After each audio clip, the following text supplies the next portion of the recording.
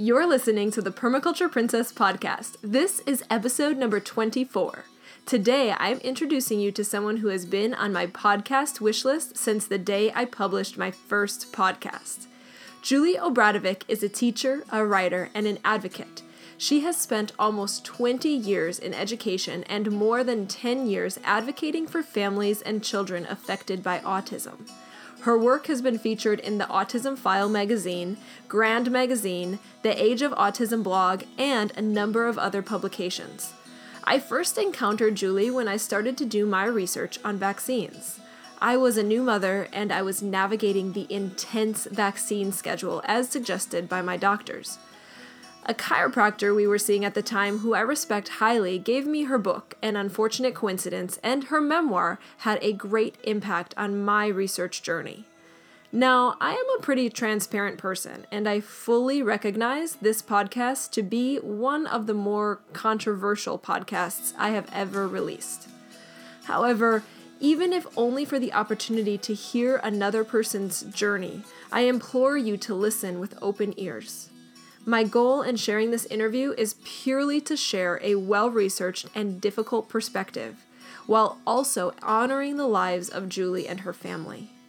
While vaccines can be a sobering topic, I believe it is appropriate for the times we are living in and should be openly and freely discussed. So buckle up, friends, and get ready to meet Julie Obradovic.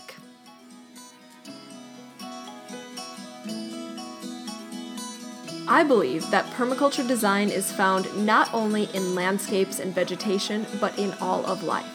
I believe the scriptures in John 10:10, where Jesus says, "I have come that they may have life and that they may have it more abundantly." My friends call me Drea, and as a certified personal trainer and health coach, I created this podcast to be a platform for sharing education about edible landscaping, plant-based nutrition, home remedies, and all things fitness. Here's to a more abundant life. So welcome to the podcast, Julie. Thank you so much for taking time out of your day to do this.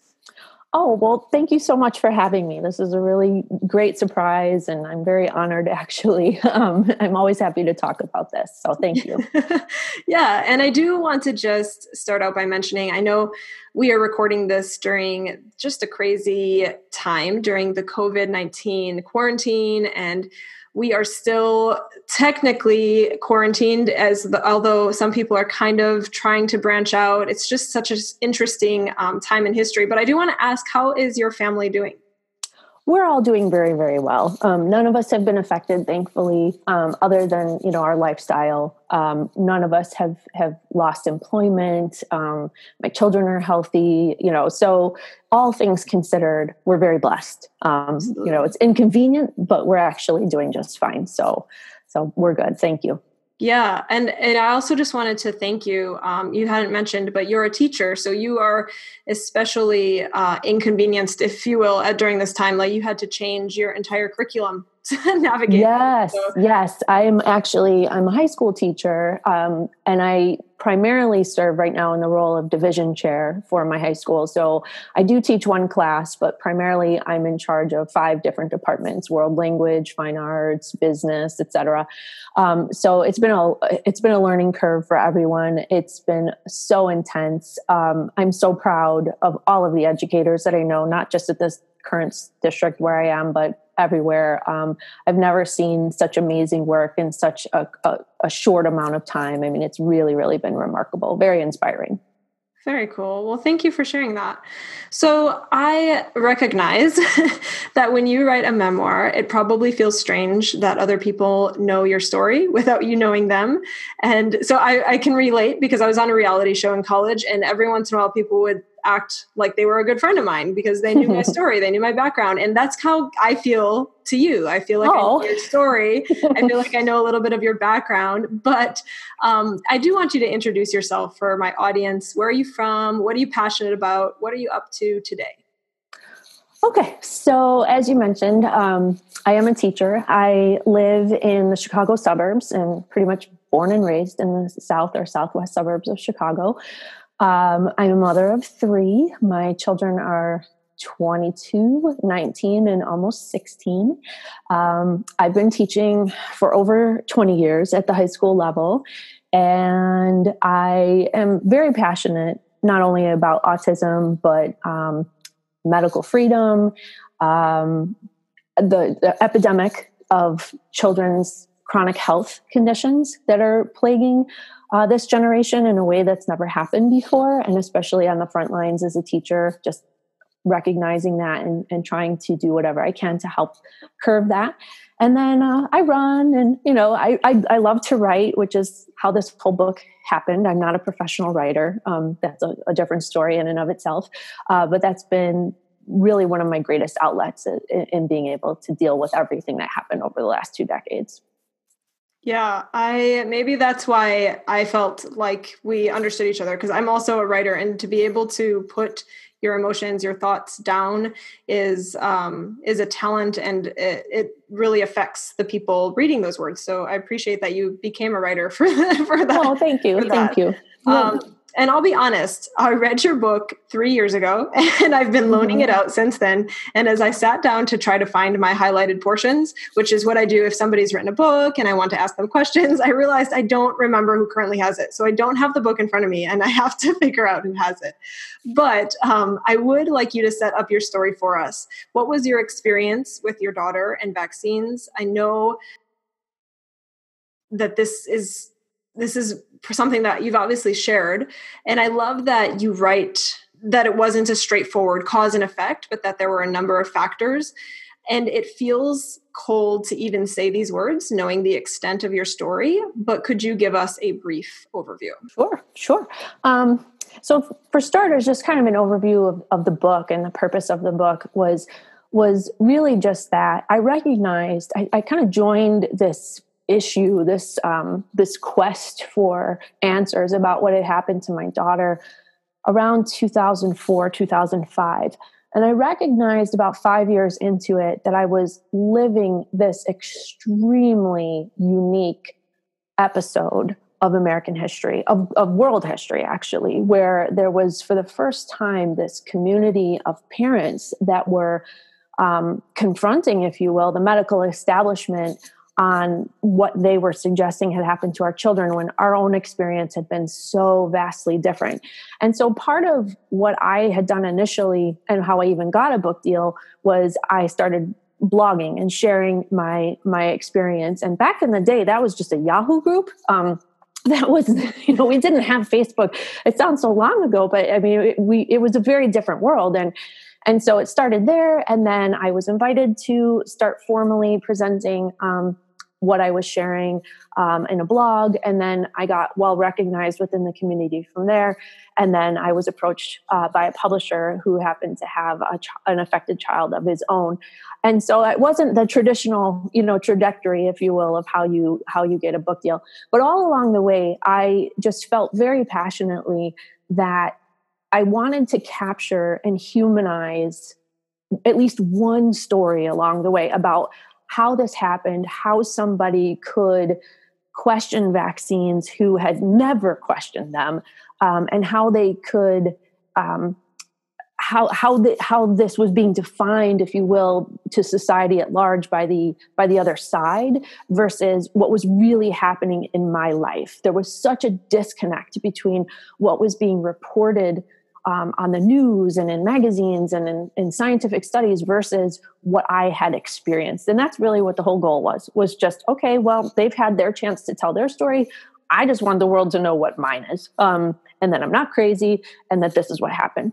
And I also, like you said, I wanted to make it clear that for the vast majority of us, there wasn't this linear, acute, specific moment where our child got one vaccine and they were gone.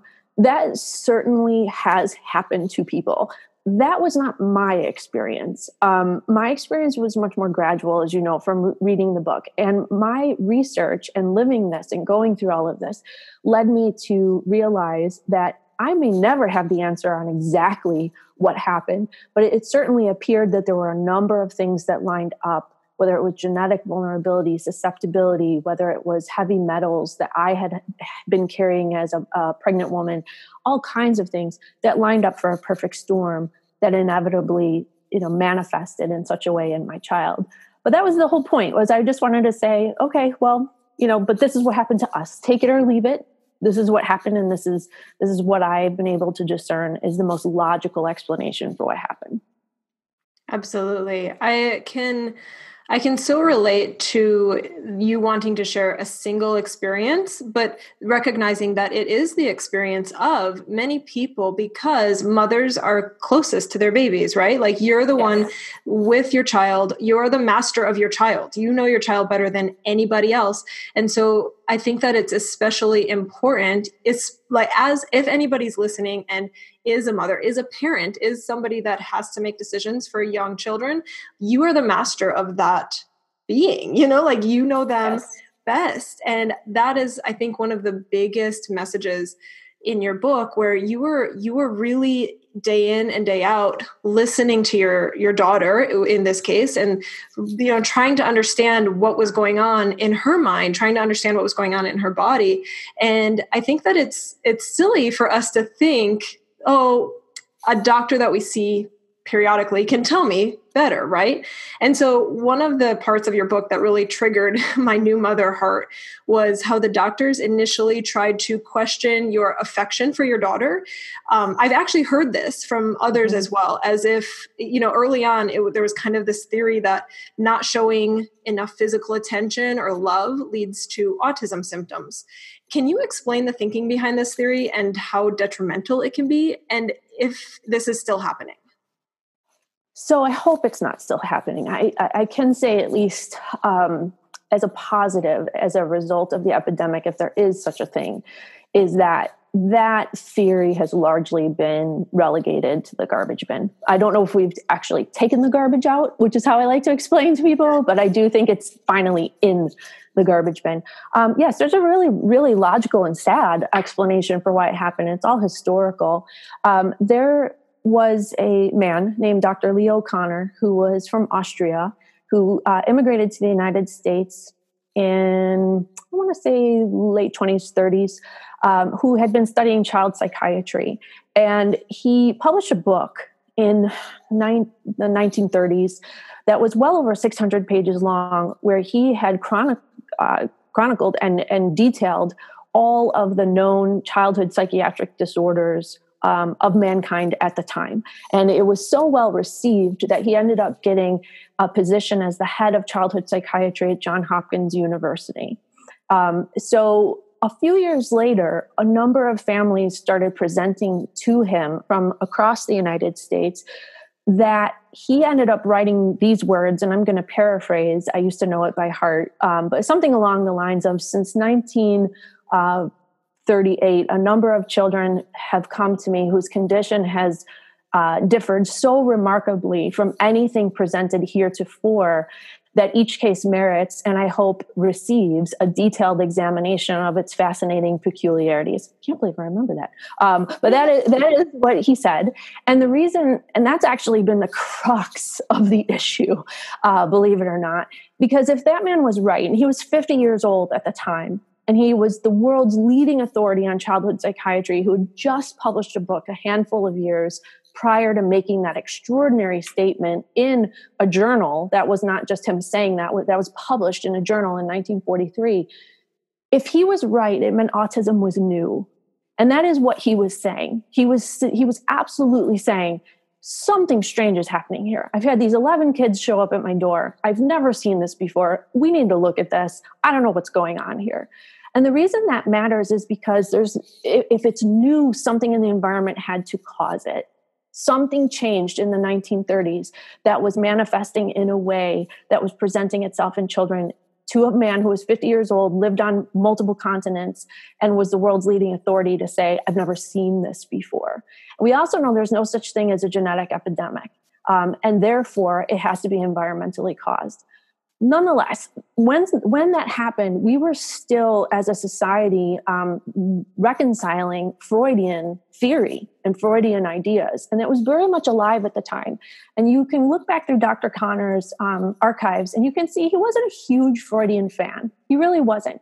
But the remnants of the idea that your parents, especially your mother, could have such a profound effect on you mentally was very real at the time.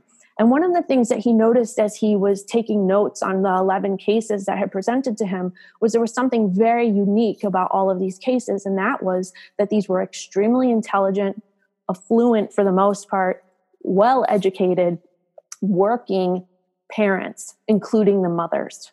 And that was extremely unusual for the 30s and 40s. So you're talking about some of these women actually being in medicine themselves. In fact, one of the very first cases is a woman named Elizabeth Peabody Trevitt. And Elizabeth Peabody Trevitt was a doctor, a pediatrician, who's actually responsible for inventing the well baby visit, and is on record as saying a child cannot be vaccinated early enough or often enough with the DPT vaccine. And it was her child who presented to Dr. Connor as one of the very first 11 cases in the world. Nonetheless, what he looked at, instead of, and this is, I believe, where history went wrong, instead of looking at what the parents worked with, and again, overwhelmingly, the parents were scientists and doctors and psychiatrists. And instead of looking at what they worked with, what they could be exposed to, he simply extrapolated that the parents worked and that it was their working and their love of their career over the love of their children that was causing these children to turn inwards and care for themselves. And the word autism is actually from a Greek word that means something along those lines, like to turn inward into yourself. So it was basically his theory that he just said, well, these are very highly educated, scientifically minded moms, and they haven't bonded with their children. And that stuck. And initially, he was pretty nice about it. He was not suggesting these were terrible moms or anything like that. He was just saying, we think that these kids are picking up that they're not a priority in their children's lives. But by the 1960s, that theory had really taken off in a very dangerous direction. And there was a researcher named Bruno Bettelheim. And Bruno Bettelheim was out of the University of Chicago. And he took it much further. Bruno Bettelheim said, no. This isn't just that mothers aren't bonding with their children because they like their careers more. This is that mothers hate their children and they want to kill their children subconsciously, and that their children realize it. And they're so terrified that they have become mute and they are just in their own worlds. And he actually would have children do terrible things. They would make like a replica of the mom, like a statue, not to scale or anything like that, but they would have some sort of symbol of the mother and have the child kick it and throw things at it and try to expel the hatred for their mother that had done this to them. And he was taken so seriously that in 1967, he published a book called The Empty Fortress. Think about that title, The Empty Fortress. And it was all about mothers of children with autism, how they did this to their children with their subconscious desire to kill their children. And it was actually the New York Times summer pick for the summer read. So that was in 1967. So it wasn't until the 1980s that there was another third very prominent autism researcher who happened to be a father of a child that was affected, named Dr. Bernard Rimland. And Dr. Bernard Rimland, thank God for him, he went, this is ridiculous. I know my wife. I've seen her with this child. She doesn't want to subconsciously kill him. This is the most ridiculous thing I've ever heard in my life. And he was single-handedly responsible for changing the paradigm. But that took a really long time. And so it wasn't until, like, for example, Bruno Bettelheim, as recently as 1981, had a quote, and again, I'm paraphrasing, along the lines of, I've been so lucky to work with children my whole life whose mothers hated them. I mean, that was 1981. And so after Rain Man came out in 1989, which Bernard Rimland was actually responsible for helping very, very much with that movie, then we started to see a little bit of a change. And it was also right around the early 90s, in fact, it was the early 90s, where the explosion in the disorder began. That's precisely when the epidemic began, was in 1989. And with the number of children that were being affected and the number of mothers that were now pretty savvy, post-feminist generation, educated women, that wasn't going to fly anymore. These were not women that were going to go, oh yeah, you're right, I actually just want to kill my child, and that's why they're not talking. Like, that was so obnoxious and so ridiculous. But you still had a generation of doctors, and this is what happened to me, I very firmly believe, that as recently as the early 2000s, maybe they were on their way out into retirement, but they're in their 60s. And you have to remember, if they're in their 60s, they grew up in the medical field, if you will, that this was what happened. If you had a child present to you with autism, not only was it extremely rare, but this was a really bad mom.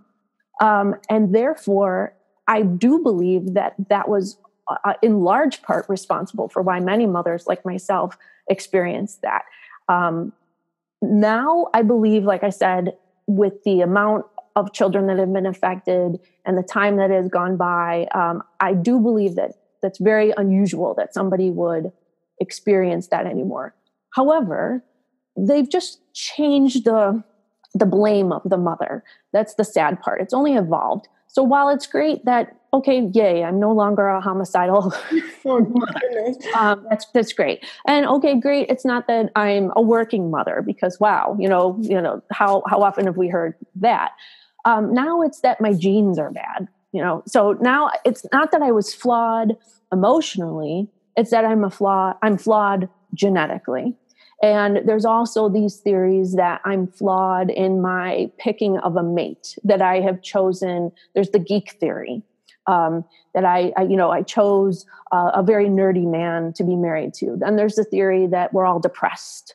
It goes on and on and on. It's all they're doing is moving the goalposts. They're still blaming the moms, particularly. They're starting to loop in the dads a little bit more, not as much, but they're primarily still blaming the moms, just in a different way.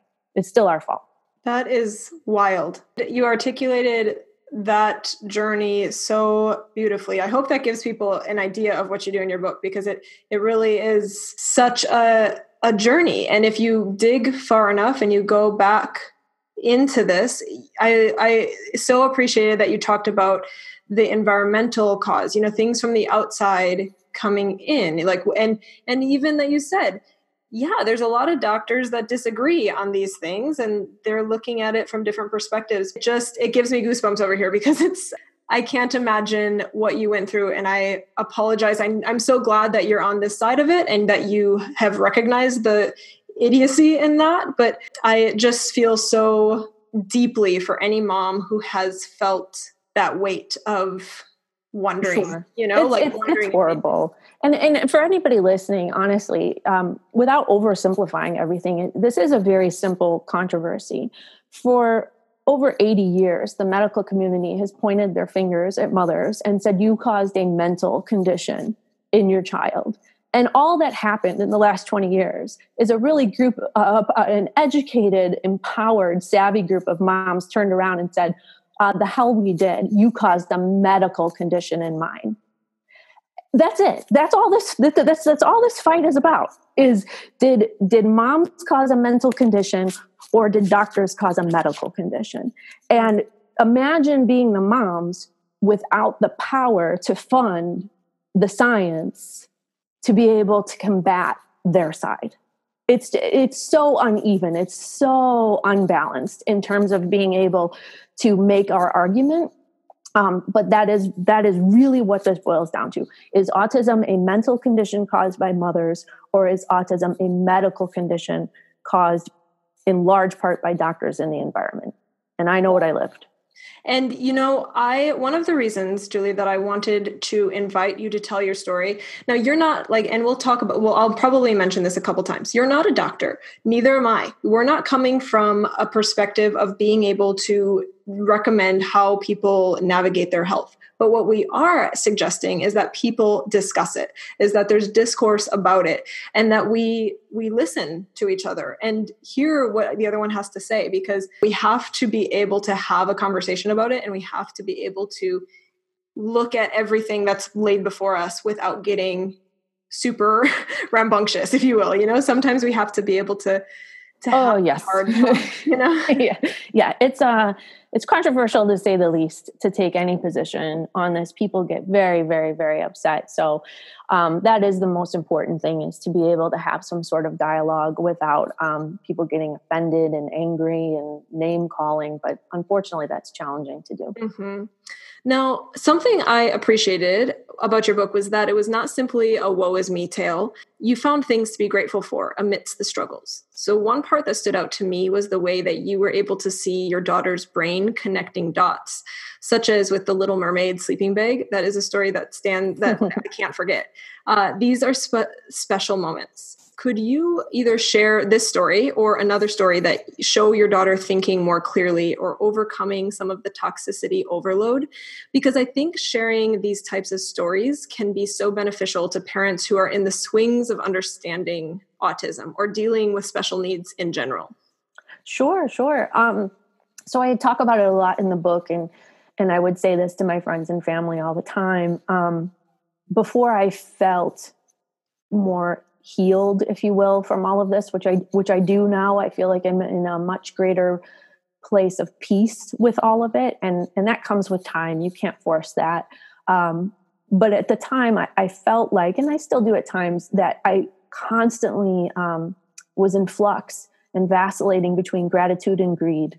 That my whole experience was gratitude and greed. I was so grateful in one breath for any evidence of, say, imaginary play, a 3-word sentence, just looking me in the eyes, whatever it was. I mean, these moments are just euphoric. You're so elated. And within seconds, you want more. Oh gosh, you just want more. And so you go right back down to a place of greed and just that hunger to get more and more and more. And it's a very difficult existence, to be honest with you. But again, that's probably the best way that I would describe it. So with my daughter, what ended up happening was, as she started to get better, and I can talk about that in more detail, but I just mean get healthier, as she started to join us more in being social and all of these other things, and starting to have friends and conversations and all kinds of stuff. One of the things that I had always wondered about, and I think every parent of a nonverbal child will always wonder about, is, do they understand me? Do they know what's going on? Are they processing this? Are they scared? What are they feeling right now? I mean, it grips your heart. It's so much anxiety, imagining what their experience is like, and then not being able to understand what your own child is experiencing. And so it ended up that she was about 10 years old. And that was a wonderful year. That was just an absolutely wonderful year. It was 2011. I really believed around that time that we'd be able to put all of this behind us. She was just doing so phenomenally. She was still behind academically, but socially, she had made a lot of friends, and not a lot, but she had a couple good friends, and she just seemed to be becoming more and more of a typical 10-year-old child. And she had a best friend.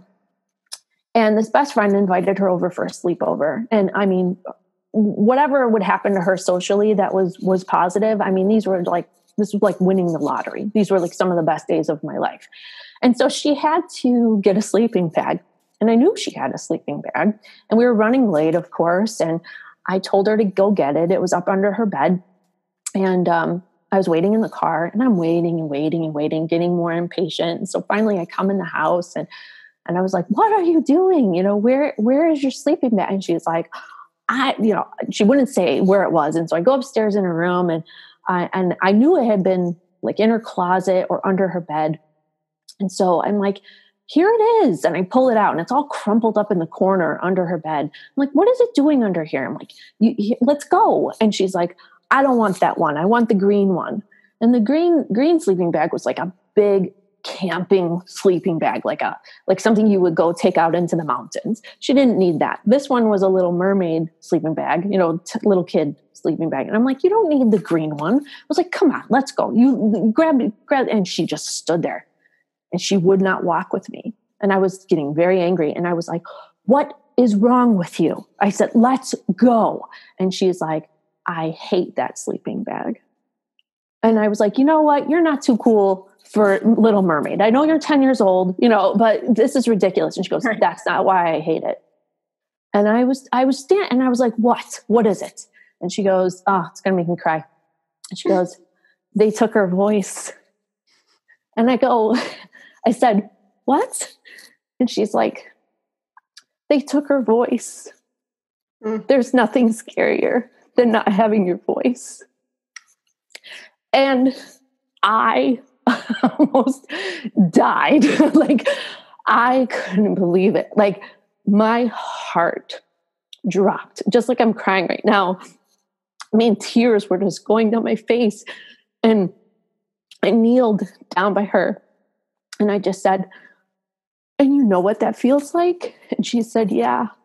And she goes, there's nothing scarier than not being able to talk. And I was like, okay, well, this is going right in the garbage, and we will never have anything about Little Mermaid ever again. But that moment was the moment I knew that she knew the whole time, what had been going on. And she started to share other moments as well. There was another moment when she was about 4 years old that we had gone to Disney World. And this was very early on, like this was right around the time that she got diagnosed. And I was still a little bit in denial, I'm sure. And I was all about, well, we're going to still have this, magical family and magical vacation. And we're going to do all these things still. And so she and I went to the Magic Kingdom and we were on the Dumbo ride, and she was nonverbal at the time.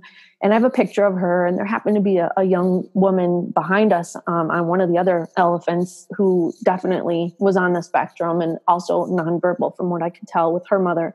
And it was just this profound moment where I was like, oh my gosh, is that me 10, 15 years from now? And Disney World that year, again, was very difficult because I had no idea if she even knew what was going on, liked what was going on. She couldn't talk. And it was years later that she was going through a photo album, and she stopped on one of the pictures, and it was the picture of the Dumbo ride. And she goes, I remember that. And I was like, oh my gosh. I was like, you do? And she goes, yeah.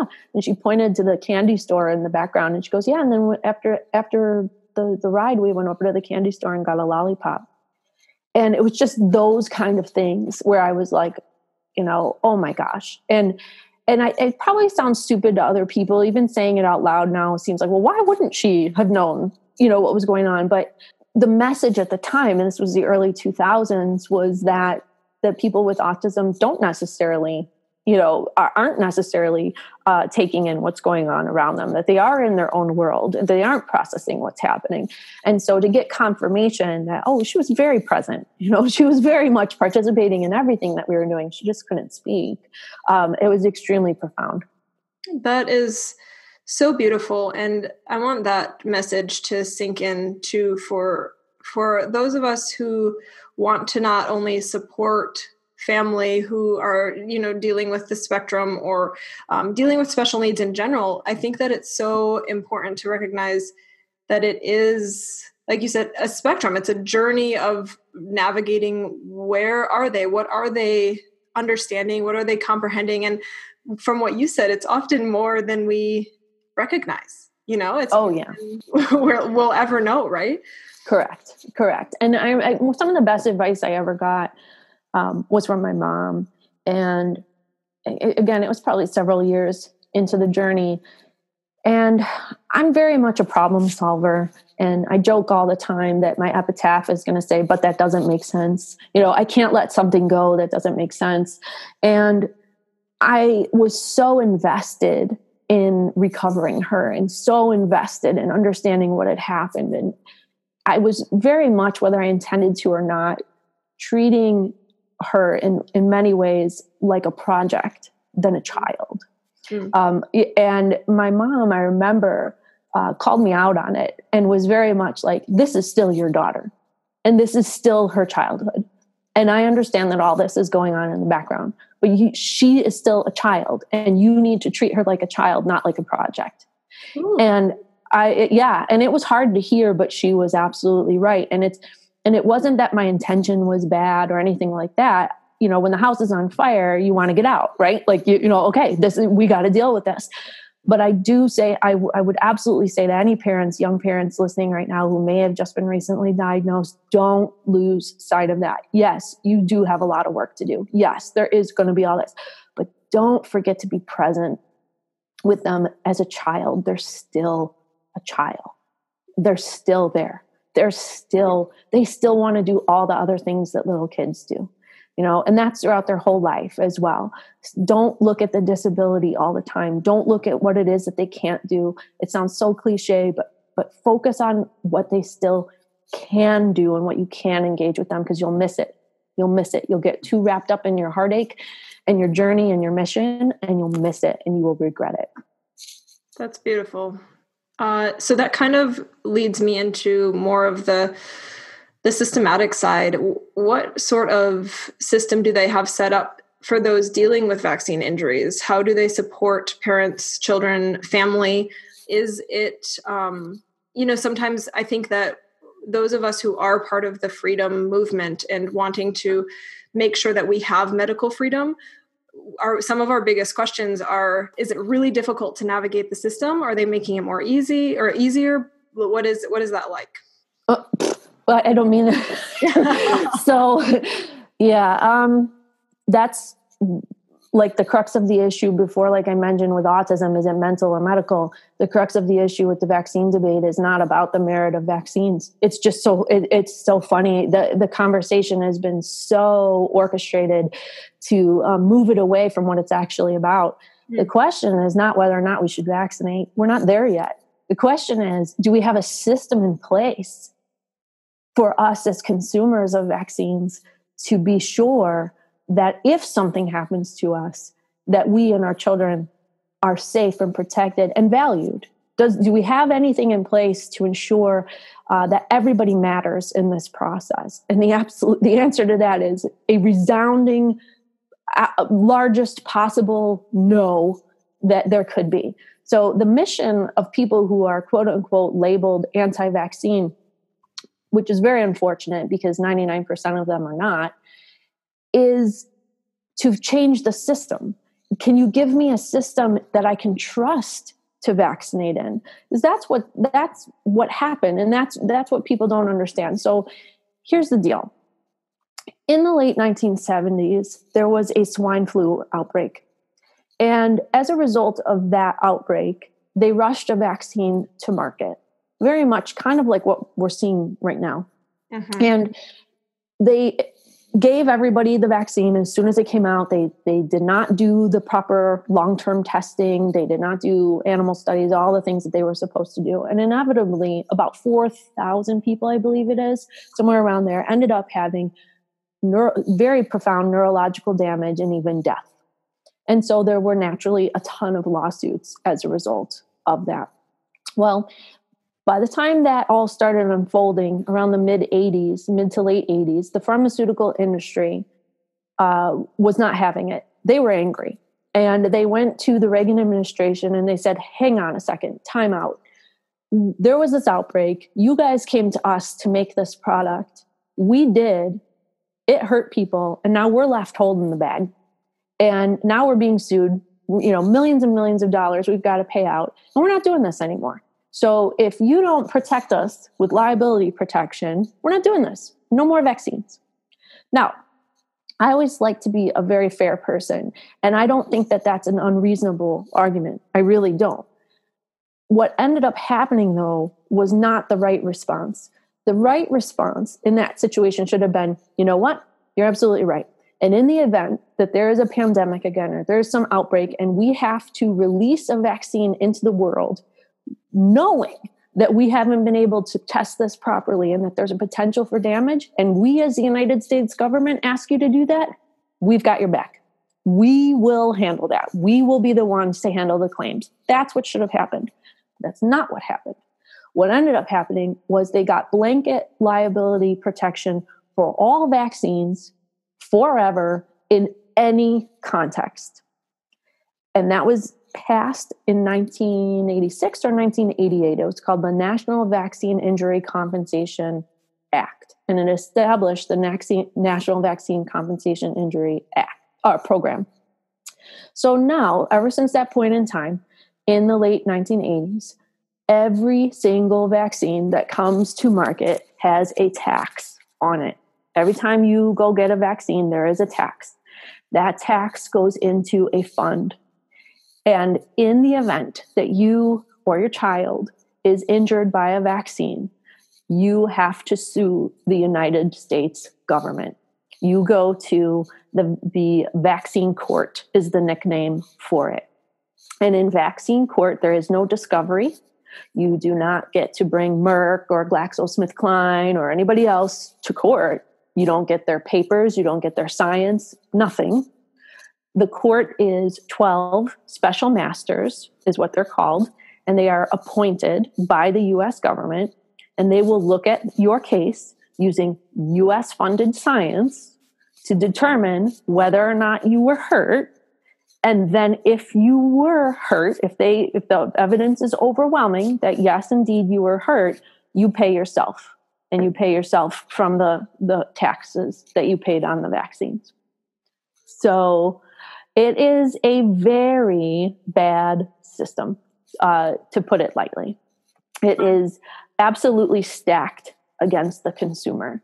It has created this triangle of the medical industrial complex, which would be the doctor who gave it to you, liability free, the pharmaceutical company who made it, liability free, and the United States government, in essence, liability free, since consumers are actually the ones paying for any compensation they get.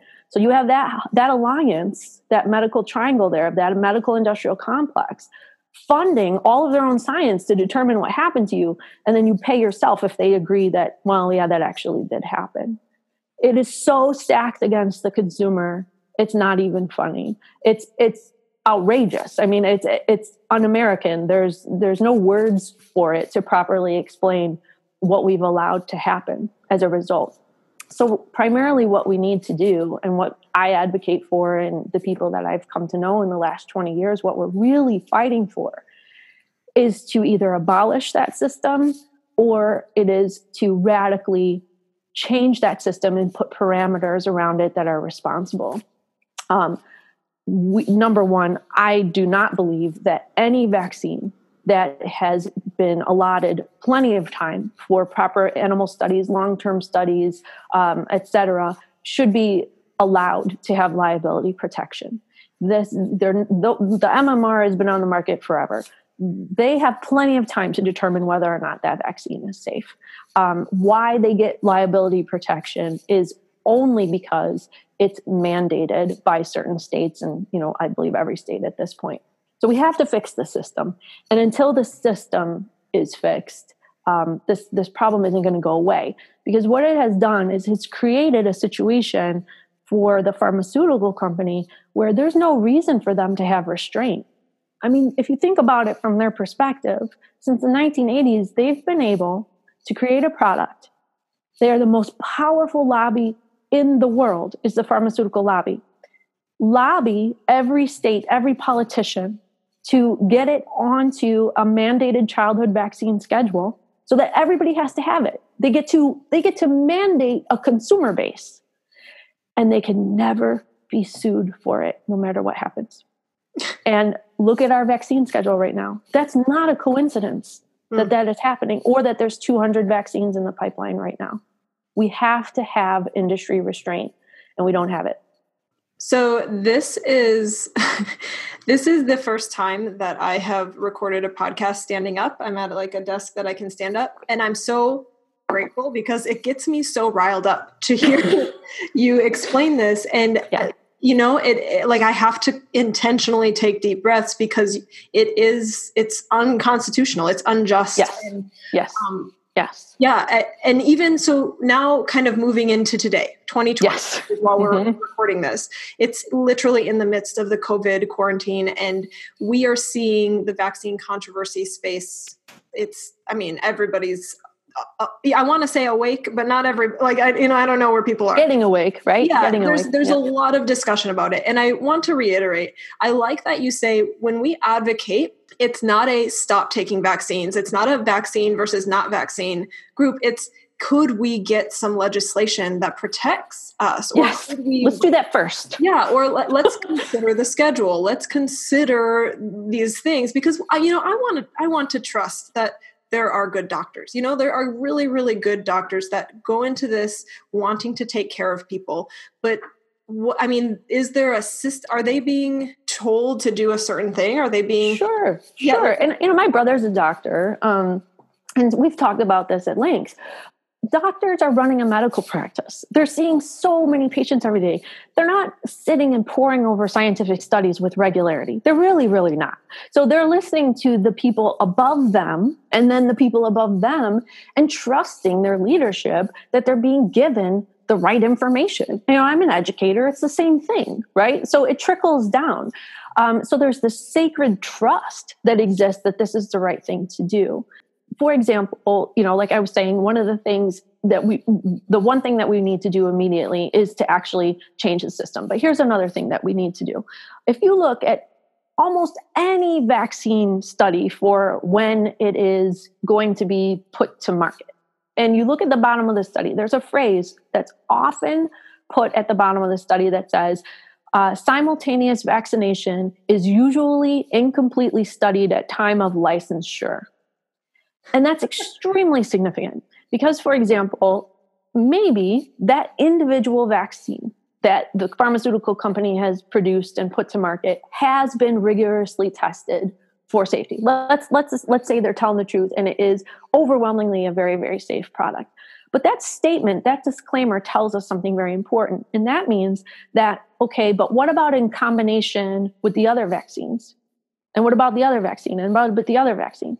So there's so many variables right now that have never been studied. So when children go in a real world setting, they're not getting one vaccine, with rare exception. They're not getting one vaccine at a time. They're getting 2, 3, 4 injections that could have up to maybe 7 different, 8 different, 9 different viruses. That combination has never been studied for safety. Never. Because there's too many variables now between the amount of people, the different products. Your doctor, your pediatrician might have picked a vaccine from GlaxoSmithKline. Your other doctor, a different doctor down the road might be using one from Wyeth. There's so many variables now, but those variables are not being considered. So, I forgot I think I'm off your question here. Okay. I even wanted to add to that. I recently saw a panel discussing the fact that not only are they not tested in accordance with each other, but different companies, aren't testing together the result of their vaccines being used together. And they were asking the expert at this specific panel what to do if they're doing 2 different vaccines that they know haven't been tested together from different companies. And the woman suggested that they do the vaccines in different arms. And like the way that I don't know, like I'm not a doctor once again, but our bodies don't work that way. And like, it doesn't go right arm, left arm. Yeah. That's pretty obnoxious, to be honest with you. Right. It's absolutely crazy to me that we as a society are taking that advice without saying, hold on, like that our bodies are going to use those together. It's not like we're going to keep it separately in those terms. I think what's interesting, and I certainly don't want to say that this experience with COVID has been a blessing, but I used to say, as recently as a few months ago, before any of this happened, I used to say, until the net is cast more widely where everybody is affected by this corrupt system, we're not going to get anywhere. The pool of people that are fighting this are parents of disabled children.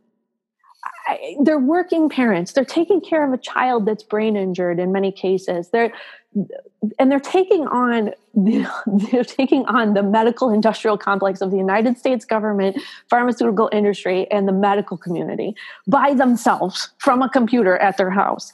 Until consumers on a much, much broader scale are forced into the system and actually become affected by it, we're alone.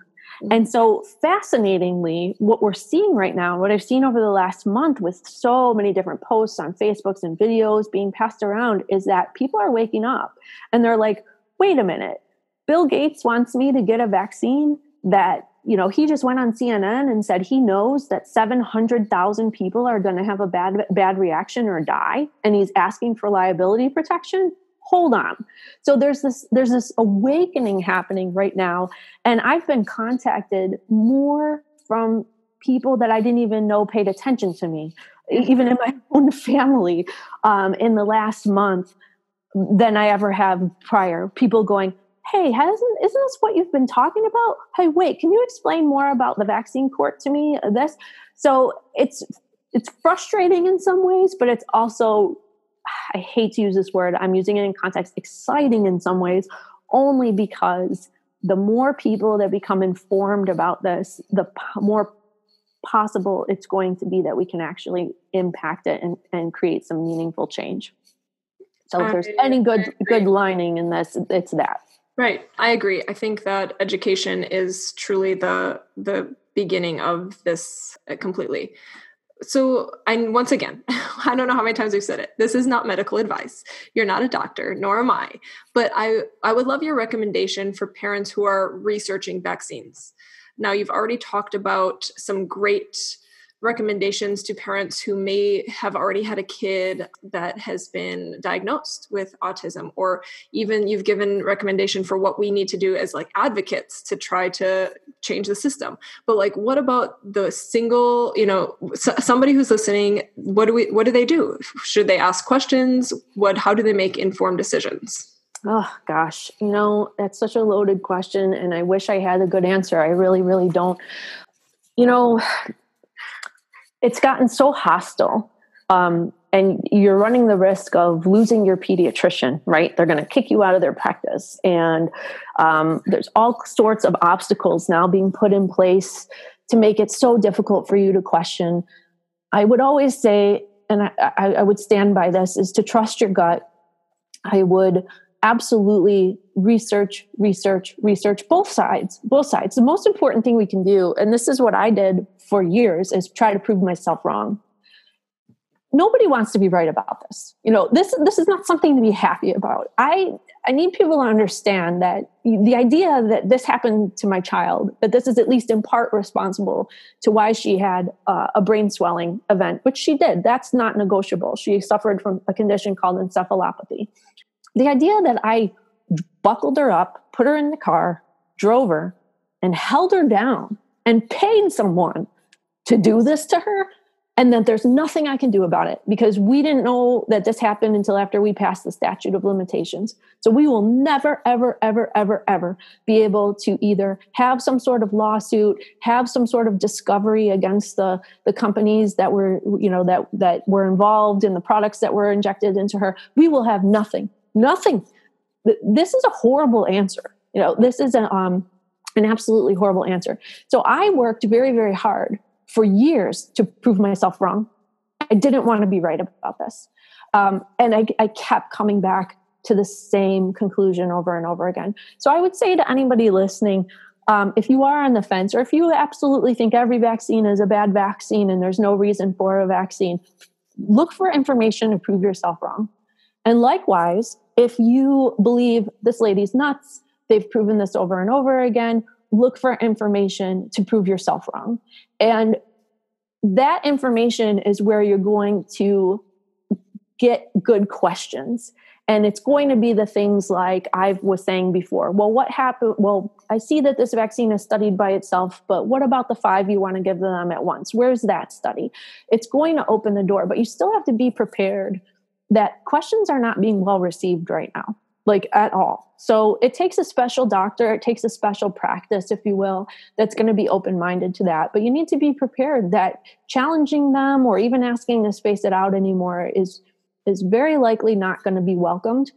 And you have to decide at the end of the day, are you willing to get fired from a pediatric practice? Are you willing to go a different route because you believe that this is the right thing to do for your child. And only every individual parent can answer that. They really can. But unfortunately, that's the way that it is right now. It's just not safe to question vaccines right now. Yeah, I think that that's a great recommendation to try to prove yourself wrong.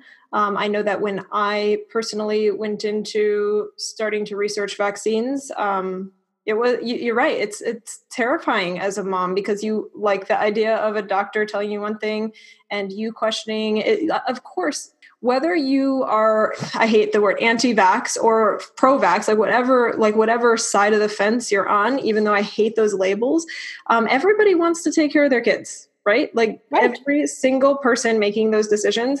And if we all recognize that from the very outset, like this doctor, even if he is hostile toward your question, your doctor, woman, man, whatever, he does care about your child. And likewise, we care about our children. And so even if you come at it from that perspective, hopefully that can help lessen the hostility. But I know for me personally, like I said, I read your book. I read a book called The Vaccine Friendly Plan because for a while I considered a schedule, like a stretched out schedule, and that's a book that I can include in the show notes. And in fact, it brings me to my next question. What books, documentaries, podcasts, websites have been especially helpful or interesting to you on your journey? So it's funny that you mentioned that book because actually Jennifer Margulis, she's a friend of mine. She actually wrote one of the blurbs on the back of my book, recommending it and so forth. And Paul Thomas did as well. So I know them well. I would absolutely recommend that book. I think she does a phenomenal job. So does Paul Thomas with the moderate middle, which is where the majority of us are, which is, it's very difficult to say, looking at the science and even just looking at society in general, that vaccines don't quote unquote work. And I want to say that word in quotes because you have to define what work means. And that sounds silly, but it's true. What is that? Is it works in the sense that you're temporarily protected? Does it work over a lifetime? All sorts of stuff. But it'd be very difficult to say that they haven't had some sort of effect in preventing infectious disease. However, the bigger question is at what cost? And do we have the proper science in place to determine over the long term and for vulnerable individuals what that is? And that's not necessarily the case. So the vaccine friendly plan, what I thought they did a really nice job was explaining each of the vaccines and then being able to say, here's why we would recommend this one. Here's why we wouldn't. This is what we think would be responsible. Here's some things to consider and so forth. So I really do highly recommend that book. That's probably in terms of when to vaccinate, when not, that's probably the only one that comes to mind right now, to be honest with you. Yeah. There's other books that I would recommend for people to read if they're more interested in the historical perspective of all of this and the epidemic itself and all kinds of stuff. So I can certainly recommend those. Maybe you can email me a list of any books that you found helpful along the journey as they come to you, and I can just include those in the show notes page on my website. Yep. Yeah, because even me, and it's interesting you say that a lot of people have been reaching out to you even before the COVID-19 epidemic and whatnot. A lot of my friends, and it's always through private messaging, which I get because people are so afraid to necessarily put out that they're questioning this or starting to research this. But I get tons of messages that say, what do you recommend? What are you doing? And so I always tell people, we've decided, I have a 3-year-old and a 1-year-old, and we've decided not to do vaccines thus far. And for me, I have a book also that is called The Unvaccinated Child. And that's another book I'm going to put in the show notes as well, just because it's a book that goes through every single disease that we vaccinate against. I mean, measles to meningitis to whatever.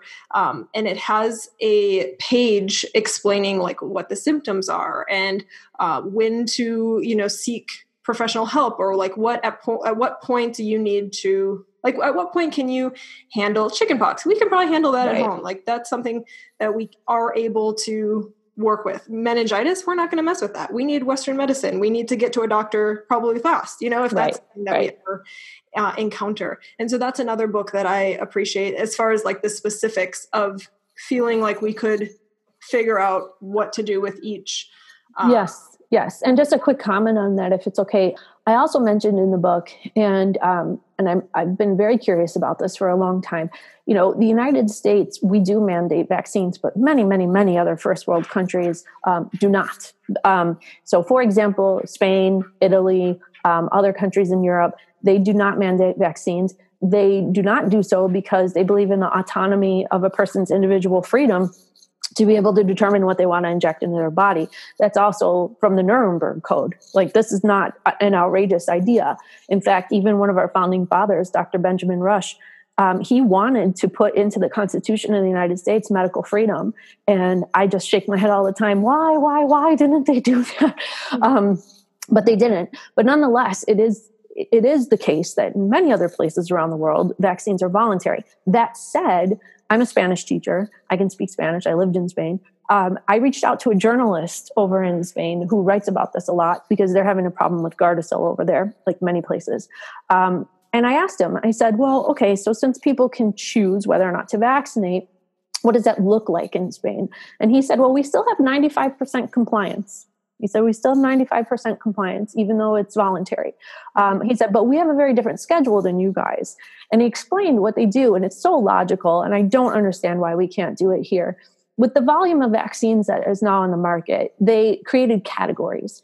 And the first category is life-threatening. You really should have these. So like you mentioned before, meningitis. That is not a disease people want to mess around with, especially, when children are young, or when children are like teenagers and so forth.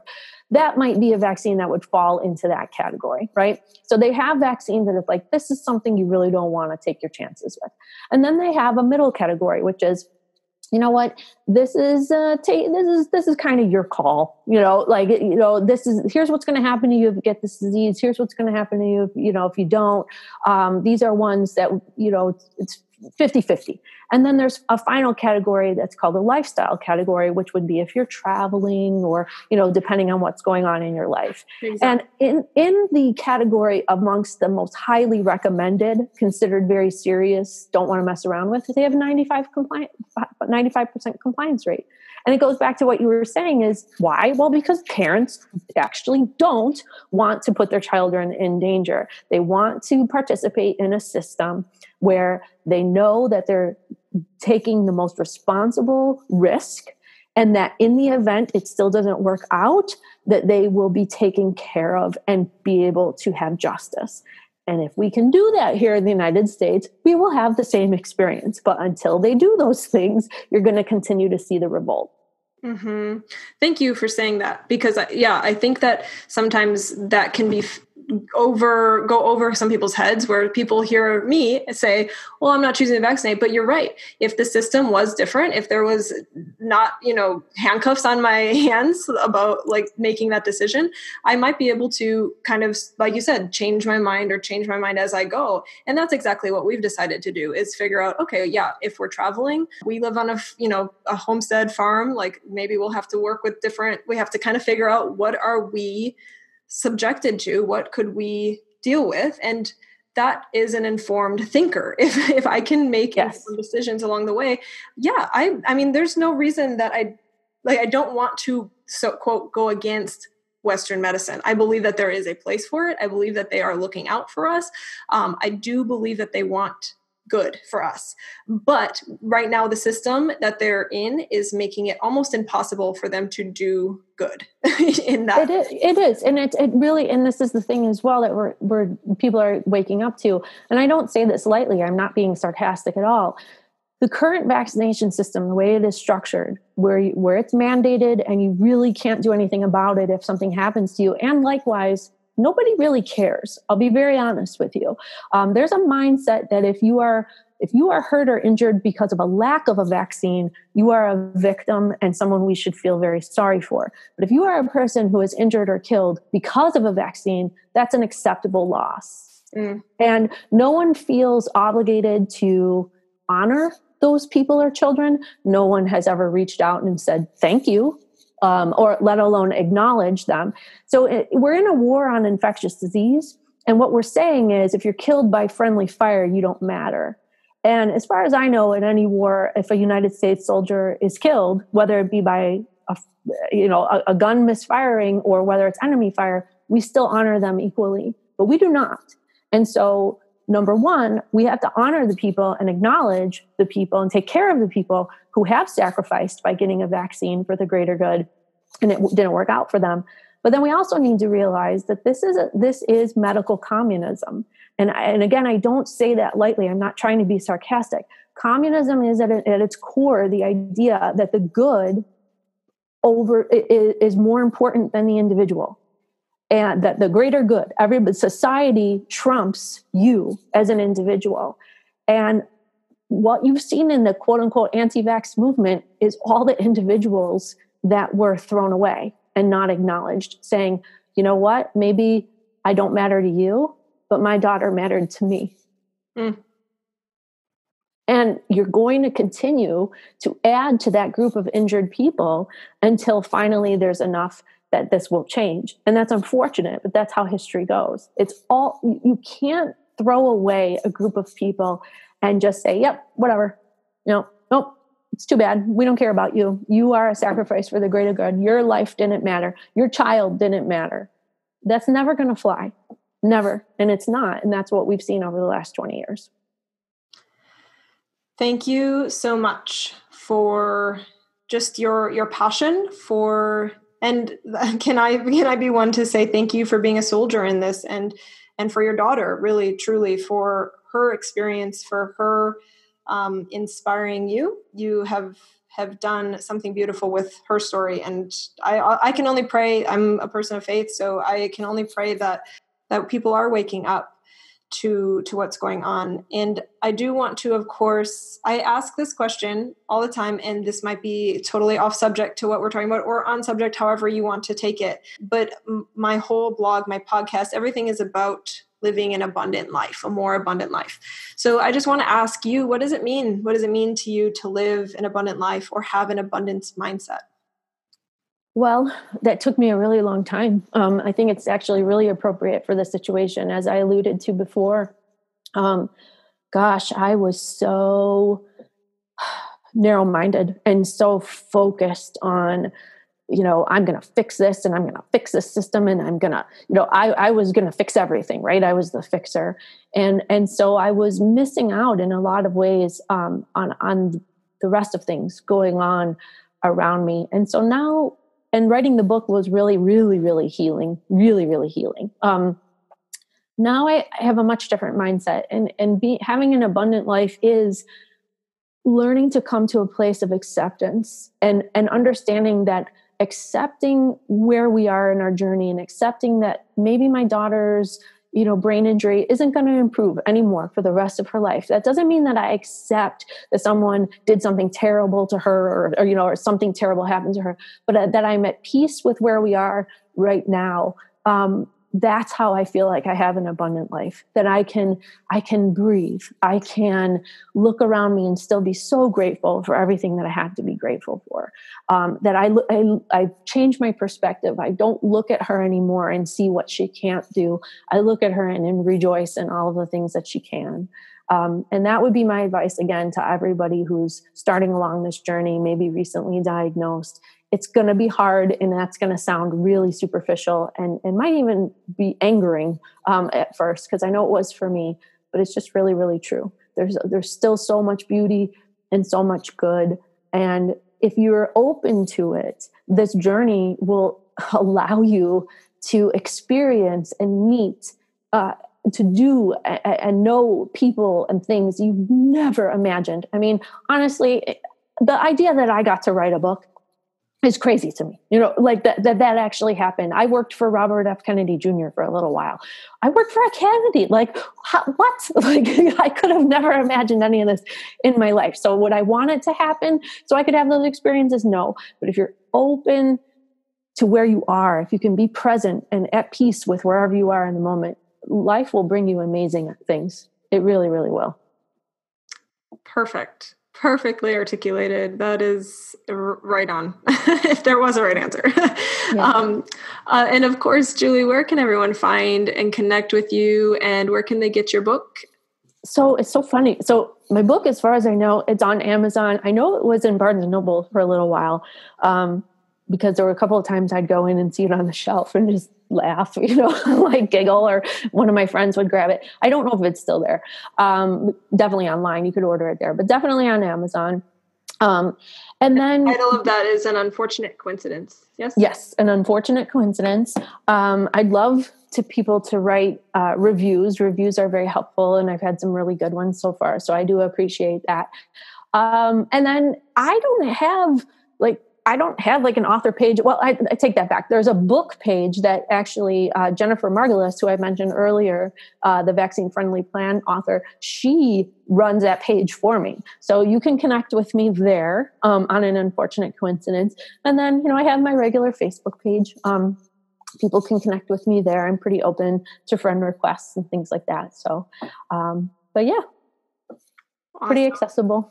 Awesome. Thank you so much. Yeah. And if anybody wants to leave a comment on the show notes page or on the podcast's notes, I can absolutely refer any questions your way if they come to me. And thank you so much for doing this, for sharing. It was, again, like I said, it riled me all up, but I'm sorry. You gave so much good information and practical information, things that people can actually be doing instead of, not that there's anything wrong with sharing memes and quotes online, but more practically researching and asking questions and digging a little deeper and trying to support people like you who are advocating on all of our behalfs for freedom. Yeah, well, you're very welcome. And thank you so much. This was very unexpected and really appreciated. And I'm always very flattered when somebody found something meaningful or powerful out of something that I could write. It really makes it very special for me. So I very much appreciate you taking the time to talk to me today. Awesome. Stay safe, Julie. Yes, you too. Thank you. I want to thank Julie again for her willingness to share her experience and research with us. If you're hearing my words, if you've listened this far, I'm hoping that you're feeling both concerned and empowered. Call me a conspiracy theorist, but something isn't right here. And we are at a place in history where we need to start asking hard questions. I fully believe that mothers everywhere, whether they follow the full vaccine schedule or none at all, are truly concerned for their children's safety and well-being. This is not an anti-vaccine podcast. This is simply a podcast that seeks to call attention to a problem. Here is that problem. We need more and better information on vaccines and how they react to other vaccines and environmental toxins. We need vaccine companies to be held liable for the ingredients they choose to utilize. We need medical freedom to make decisions as mothers, as humans, and as free citizens. There are far too many stories like Julie's. There are far too many people who have been hushed for wanting to share their stories. There are far too many questions left unanswered and absolutely far too many stories left unjustified. I am sharing this interview for two main goals. One, I hope we can continue a positive conversation about this on a larger scale and preserve our medical freedoms. And two, I pray that individuals listening to this can be reminded that every story is beautiful and every story is worthwhile. Every single story is meaningful. God sees you. He knows you. And there is a reason you have been given breath today. Please use the gift of life fully. And while you're at it, stop and say a prayer for anyone raising a child with autism or other special needs. In fact, join me now if you're willing.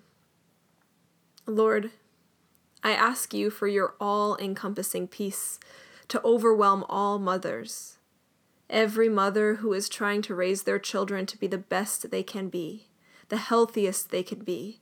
Every mother or father who is navigating, trying to make hard decisions for their children. Every mother or father who has a child on the autism spectrum. Every person who is anxious or scared or feeling alone. Lord, I ask that you be with these mothers, these fathers. I also ask that you would be part of our journey toward medical freedom and justice for those who have endured vaccine injuries. God, I ask that you would send out mighty angels to fight these battles for us.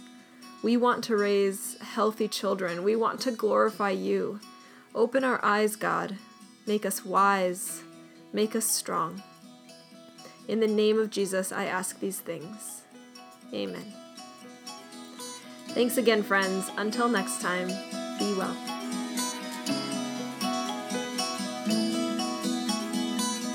Thanks for listening to the Permaculture Princess podcast.